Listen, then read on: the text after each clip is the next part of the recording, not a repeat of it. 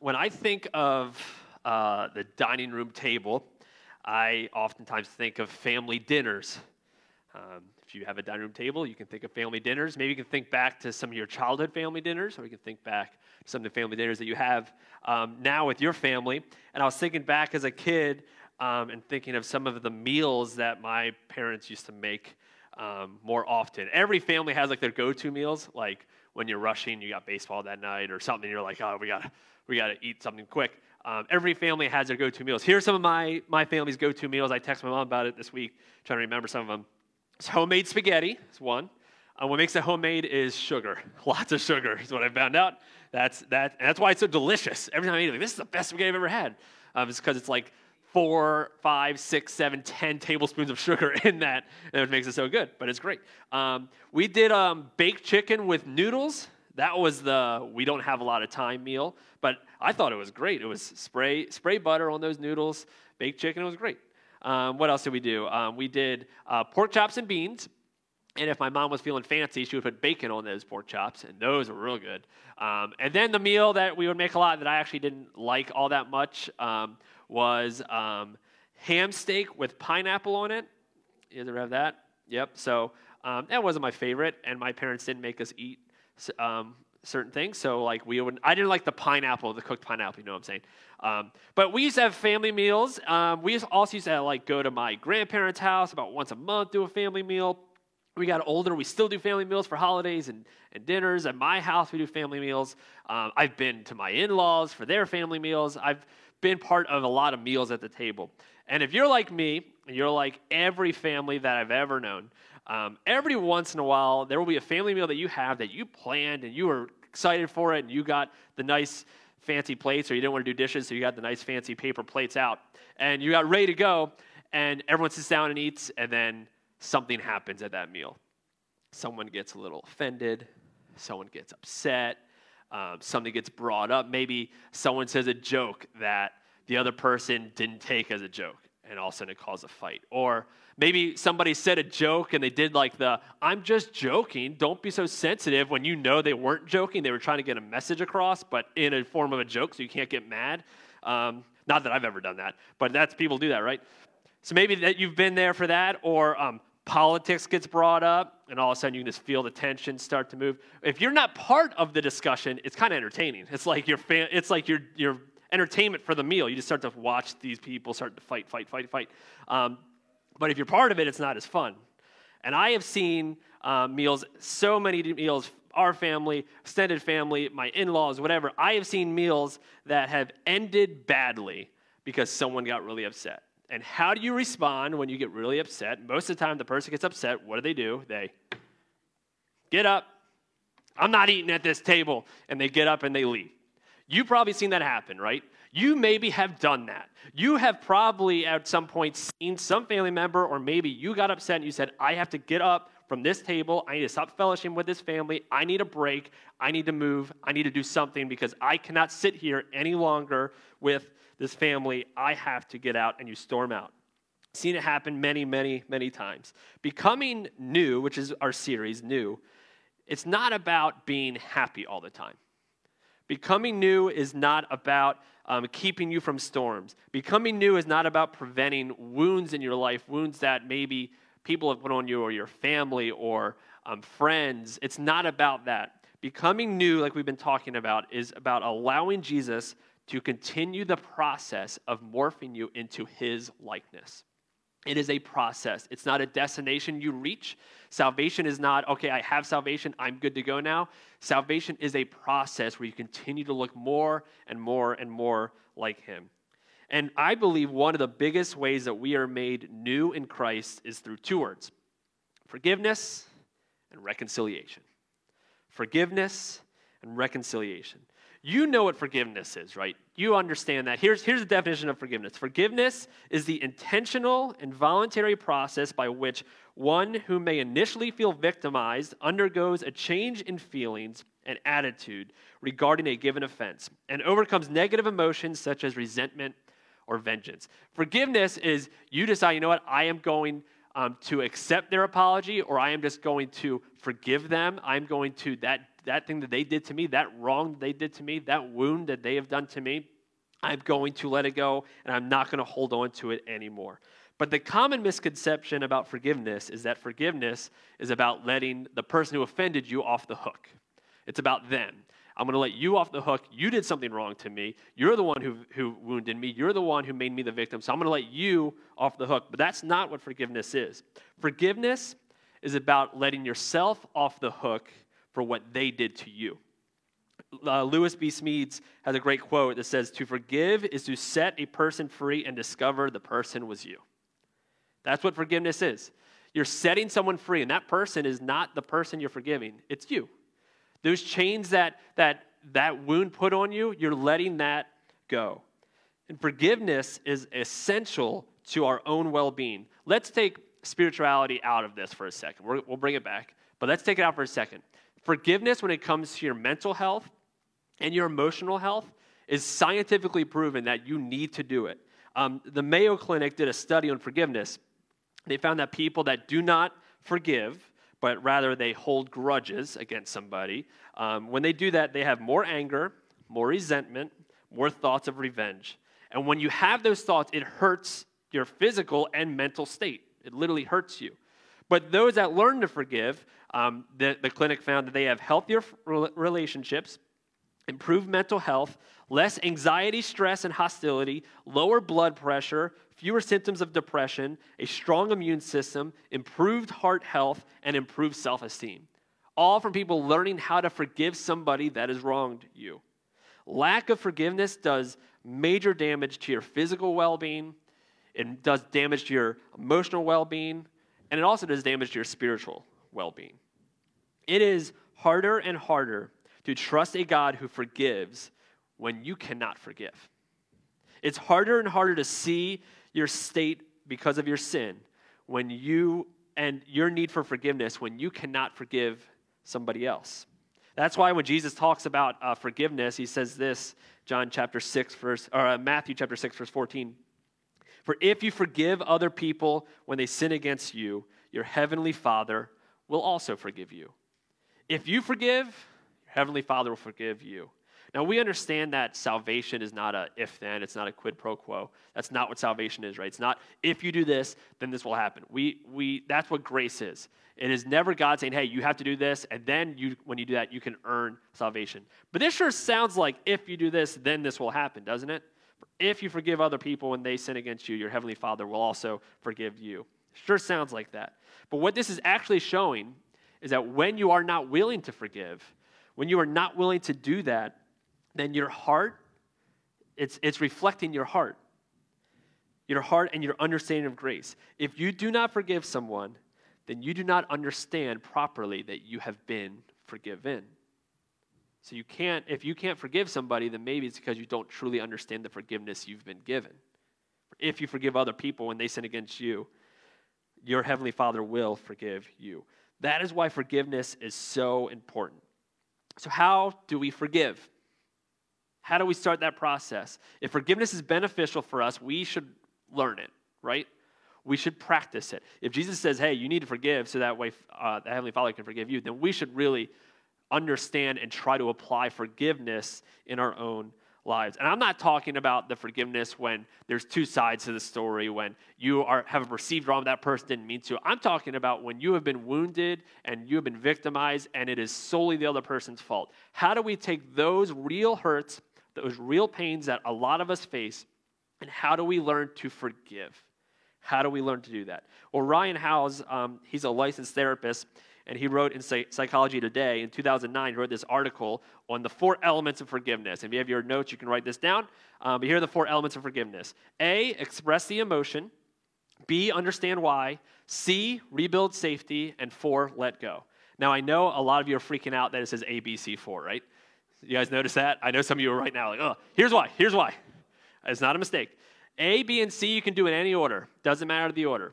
You can, whichever one you need to do. But we need to do all 3. All 3 of those things, A, B, and C, need to be done before you can get to number 4, letting it go. Express the emotion, understand why, rebuild safety. And once those 3 things are done, then you can do what you ultimately need to do, let go. Let go of the offense. Express the emotion. You need to express how the injustice made you feel. If the injustice makes you feel angry, those feelings need to be deeply felt and they need to be expressed. If it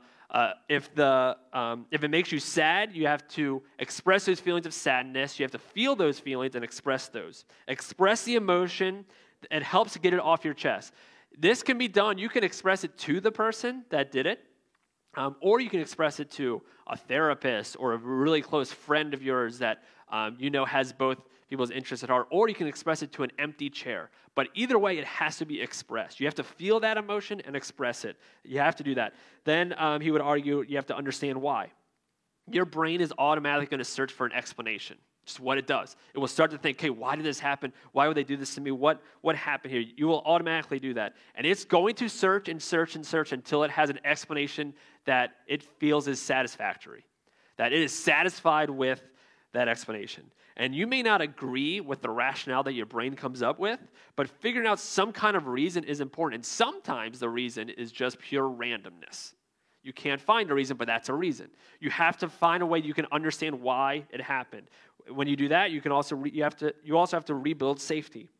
The forgiver needs to feel a reasonable amount of assurance that the act won't reoccur. Whether it comes in the form of a sincere apology from the perpetrator or a stronger defense against future attacks, and you set boundaries and you go, you know what, this relation is not going to happen anymore, so that's why I'm going to protect myself, I'm going to rebuild safety. Whatever you need to do, you need to feel safe. You need to feel like this is not, by all reasonable accounts, it's not going to happen again. Of course, we can never be 100% that we're going to feel safe, but we have to have this feeling of safety, like we are not going to be a victim again. And once we're able to do all three of those things, we have to do number 4, let go. You've got to let it go. We have to, this has to be our end goal. We have to let whatever that offense was, let it go. When we're able to let it go, that is called forgiveness. I am forgiving them. I am letting it go. If you have that thing that you're having trouble letting go, maybe it's because you need to work on one of these 3. Express the emotion, understand why, and rebuild safety. Maybe that's why. But eventually it has to lead us to letting go. That's what forgiveness is. Forgiveness. But what's the difference between forgiveness and reconciliation? Because there's a difference. I believe that Jesus shows us that difference. So if you have your Bibles, you can open up to John chapter 20, or your Bible apps. We'll put on the screen as well. Throughout this entire series, we have been talking about the Passover meal, the meal that the disciples had with Jesus right before he was arrested, crucified, and ultimately came back to life 3 days later, which is what we celebrate for Easter. But this, what we're going to be talking about today, is actually after all of that happened. Scholars believe that the disciples are actually back in that same room that they had Passover. We don't know that for sure, but they believe they're back in that same room, that they're at the table with Jesus, everything else we've been talking about. And we get to see here a picture of what reconciliation actually looks like through Jesus. So John chapter 20, we start at verse 19. It says, on the evening of that first day of the week, when the disciples were together, with the doors locked for fear of the Jews. So at this point, Jesus died. He came back 3 days later, but the disciples had not seen him yet. They're back in that upper room. The doors are locked because they're terrified. They think the purge is about to happen, and the only people that they're allowed to kill are them. That's what they think's happening, because Jesus was just crucified, and that's their leader. Everyone knows that they follow Jesus, so they're terrified. The doors are locked. My guess is they're probably not sleeping, or they have somebody at watch making sure no one comes in, because they think they're going to be taken and crucified just like Jesus did. They're trying to figure out a plan. They didn't go to see if Jesus came back to life 3 days later, even though Jesus said he was going to. They weren't waiting by the gravesite. They were hiding behind locked doors out of fear of what was going to happen to them. That's where they are. Continue on in verse 19. Jesus came and stood among them and said, "Peace be with you." After he said this, he showed them his hands and side. The disciples were overjoyed when they saw the Lord. Can you imagine the disciples' joy at this point? They think they are going to be crucified because their Savior, the person they've been following, was crucified, and they believed he was dead. They did not think he was coming back. And then all of a sudden he shows up, and they are just overjoyed the fact that the Savior is still here. The Savior has come back. They're overjoyed about it. Again, Jesus said, Peace be with you. As the Father has sent me, I am sending you." And with that, he breathed on them and said, "Receive the Holy Spirit. If you forgive anyone's sins, their sins are forgiven. If you do not forgive them, they are not forgiven." Jesus talks about forgiveness, but he doesn't talk about it as, hey, depending on how bad it was to you, then you should forgive. No, it's not an option for followers of Jesus. It's a mandate. You have to forgive. You must forgive. It is a sign that the Holy Spirit is still working in you. Forgiveness. You have to forgive. Forgiveness is part of following him, and you have to forgive anyone and everyone. This amazing moment happens to the disciples. They're all there, but there's one person that's missing. And if you've been in church long enough, you know who this person was, don't you? Here's who was missing in verse 24. Now Thomas, also known as Didymus, one of the 12, was not with the disciples when Jesus came. I said this in family service, but I wish they just called Thomas Didymus, because doubting Didymus would have worked a lot better, right? But Thomas, also known as Diddy's there with his disciples, and he wasn't there when Jesus showed up. So the disciples are overjoyed. They see Thomas. We don't know where Diddy was, but he was somewhere else doing his thing. So they eventually see him like, hey, guess what? Jesus, he's back. He's back. Can you believe he's actually here? He came back. So you probably know what Thomas Diddy Combs did at this response, right? Verse 25, "Unless I see the nail marks in his hands and put my fingers where the nails were and put my hand on his side, I will not believe." I'm not going to believe. Now, I said this 2 weeks ago, but before you start knocking Thomas for doubting, I would have doubted too. You probably would have doubted too. Because Thomas really believed Jesus died. So he's like, no, you don't come back to life 3 days later. I need proof of this. I mean, I don't believe in aliens or ghosts. I don't believe in either of them. Some of you do. It's fine. I don't believe in either of them. I need proof. Elon Musk don't believe in aliens, and he's getting us to Mars in 10 years. So if he doesn't believe in them, I don't think they're real. And then ghosts, who knows? I'm not sure. So I would need proof too. If I'm here, I'd be like, no, I need to see that man's side. I need to see his hands. I would do the same thing as Thomas. But Thomas, he starts doubting. Next verse, a week later. Do you notice that? A week later. He said, no, if I don't see his sides and I don't see his hands, I'm not going to believe it. And then a week goes by. Jesus doesn't pop out of the closet and go, well, I'm here, surprise. No, he lets him sit for a week. A week in his doubts. A week with his questions. An entire week where he said, I need proof. And he doesn't get proof for a week. You catch that, right? Because we have questions, and we have doubts, and we have prayer requests, and we come to God, and at times we want it immediately. And Jesus made Thomas wait a week before he showed up. Why did he do that? Why did he do that? Why would he do that? Because if your faith needs an immediate explanation, you cannot sustain it in the trials of life. God will allow you to wait and wait. And I believe that we can learn more in the waiting than we do in the answer. So a week goes by. A week later, his disciples were in the house again, and Thomas was with them, though the doors were locked. Jesus came and stood among them and said, "Peace be with you." I don't know if you noticed that one part. The doors were locked again. They're still afraid. They're still terrified. They saw Jesus come back to life, and a week later, they are in the upper room, and the doors are still locked. That should preach to us, because that shows that no matter who you are, maybe you have met Jesus and you have a faith in Jesus, but you are still working and struggling. The disciples, even a week after seeing the risen Savior, are still afraid of what could happen next. If they are still a work in progress, then we are all still a work in progress. They're sitting there with the doors locked, but then Jesus shows up. He shows up, and here's what he says to Thomas. And he said to Thomas, "Put your fingers here. See my hands. Reach out your hand and put it into my side. Stop doubting and believe." Thomas said to him, Lord and my God." Then Jesus told him, "Because you have seen me, you have believed, and blessed are those who have not seen and yet have believed." Skeptical Thomas, doubting Didymus. He's there and he sees Jesus. But Jesus doesn't just stop there and say, "Look, I'm here." He says, No, Thomas, you have your doubts.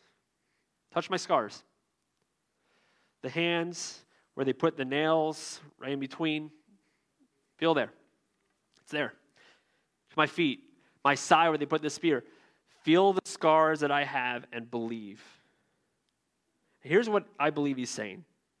These scars that I have, that you felt, that you've seen, that you know are there, they're for you. These scars are here to show you that I have not left. Here to show you that I will not leave you, that my payment is enough for you. Believe that I am enough to pay for your sins. And when it came time for Jesus to prove his presence to someone who was doubting, he didn't do it by just preaching at him. He didn't do it by showing his successes. Jesus proved his presence by showing off his scars to Thomas. That's how he proved his presence. But a question I've been wrestling with this week, that I don't know if you've ever thought of this. Maybe you have, maybe you haven't. But why did Jesus even have scars? Like, why did he have them? Because he was dead. 3 days later, he came back to life. And there was healing that happened, right? Because I'm not sure how much you know about crucifixions, but when you're crucified, you don't die from the wounds in your hands or your feet. You die from drowning. So you're crucified like this, and they put the nails in between your bones there, so that way, whenever you need a breath of air, because your lungs are starting to fill up with your blood, you have to lift yourself up like this, and it's extremely painful. That's the point. So the whole time you keep doing this just to get some kind of air and it's painful every time you do it until you cannot do it anymore and you drown to death. That's how Jesus died. But Jesus didn't come back to life with a bunch of blood in his lungs. That was healed. There was other parts of him that were healed, but yet he still had scars here, scar here, and still had his scars on his feet. Couldn't he have been completely healed? Right? We have to believe that he could have, there didn't have to be scars. But yet, he came back to life with the scars. Why did he have the scars that were once wounds? I believe because wounds show reconciliation. See, forgiveness is all about one person. Forgiveness is all about what you do. That's what it is. The other person doesn't have to do anything. You still choose to forgive. But reconciliation, that takes two people. That's the difference. Reconciliation is two. It is putting your hardships aside so that you continue the relationship. Jesus commands us to forgive. He doesn't command us to reconcile. There are times we should, but there are times for your own safety that you shouldn't. But yet Jesus, the Savior of the world, forgives us and reconciles with us. Which takes two. Not just us, but he has to do the work. That's what he has done. See, you are forgiven, which is amazing. We don't deserve it. We have all done things wrong. We have all sinned. We have all fallen short. But Jesus doesn't just forgive you. He reconciles you so that you can have a relationship with him. But you can't be reconciled until you are first forgiven. And you can't be forgiven if you don't also forgive others. Because when you don't forgive, you aren't understanding the forgiveness that you have received. Now, I know that this message is very easy to preach and a lot harder to apply. I know while I was talking, some of you might have even been thinking, but Eric, if you knew the wounds that I had, if you knew the pain that I had, if you knew what I went through, I can't forgive that person. Maybe you think, I can't forgive my dad. He left. I don't even know my dad. He's been gone, or he's been around, but he's been a terrible father. I can't forgive him. You don't know the pressure that my mom put on me. Can't forgive her. I can't forgive my kids. They treat me like crap. I can't forgive them. They barely treat me like a parent. I can't do that. If you knew what my spouse did to me, I can't forgive them. If you knew what my friend did to me, I cannot forgive them. Listen, I know that you have been hurt. We've all been hurt, and your hurt is real. Your pain is real. I'm not here to tell you just to get over it, because we can't just get over it. There are some deep wounds that all of us have. I know you have wounds. But Jesus, through reconciliation, turns your wounds into scars. There's a big difference. He doesn't just tell Thomas, hey, touch my wounds. is touch my scars. You see where they were? Touch there. Wounds, they show that you've been hurt. Scars show that you've been healed. That's the difference. Forgiveness doesn't mean that it doesn't hurt. Forgiveness isn't a feeling that you have. Forgiveness is faith. It takes faith to know that the same place where they put the nails is the same place where the healing begins. It's why we need to forgive. Because when you forgive, you become reconciled. And Jesus is going to make you new by reconciling you at the table, where we fellowship with him, where we are able to have a relationship with him. Jesus makes you new by reconciling you at the table. Christ invites us to the table. We are able to have fellowship with the creator of the universe. But most of us, at least for me, storms of life happen. And what I normally do when storms of life happen, I get up from the table. I storm out. No, I'm going to do it my way. I'm going to do it the way I want to do it. Christ is continually calling us back to the table. He's there waiting. He continually prepares for you to return. And all he asks is that you come back and have a seat. That's what he asks us to do. But I get it. I'm too wounded. I understand that. Jesus can turn your wounds into scars. Some of you are having trouble coming back to the table because there's that person that you cannot forgive. And that unforgiveness is keeping you a prisoner. Here's what I'm going to tell you. Don't keep yourself in those chains. We need to learn to forgive. We need to let it go. Jesus is waiting for you at the table, and your lack of forgiveness might be preventing you from ever sitting back down. But some of us, it's not that other person we need to forgive. You know, we need to forgive ourselves. We know what we've done. We know our past. We know the mistakes we've made. And we are having trouble forgiving ourselves. I get it. But Christ is in the business of helping you with your behaviors, morphing you more into him so that your wounds over time, just like it took a week for him to show up to Thomas, over time will turn into scars. So what I'm going to ask you is to let it go. Free yourself. You are forgiven. You are loved. You are invited. You are reconciled. Christ is waiting for you at the table. All you need to do is take a seat. So like we've been doing throughout the series, we're going to close with communion. And again, you do not have to be an owner of Impact Church or consider Impact Church a church home to take communion. This is invited. This is open to anyone here that would like to take it. We just ask that you are a follower of Christ. And if that is you and you're somebody that maybe isn't sure about this, but you want to come back and take that seat and be reconciled, you can do that through communion. So I'm going to ask the worship team to come up, and we're going to go and grab our elements. We're going to take a seat. I invite you to open your elements. There's two different things you'll have to open when you get your communion.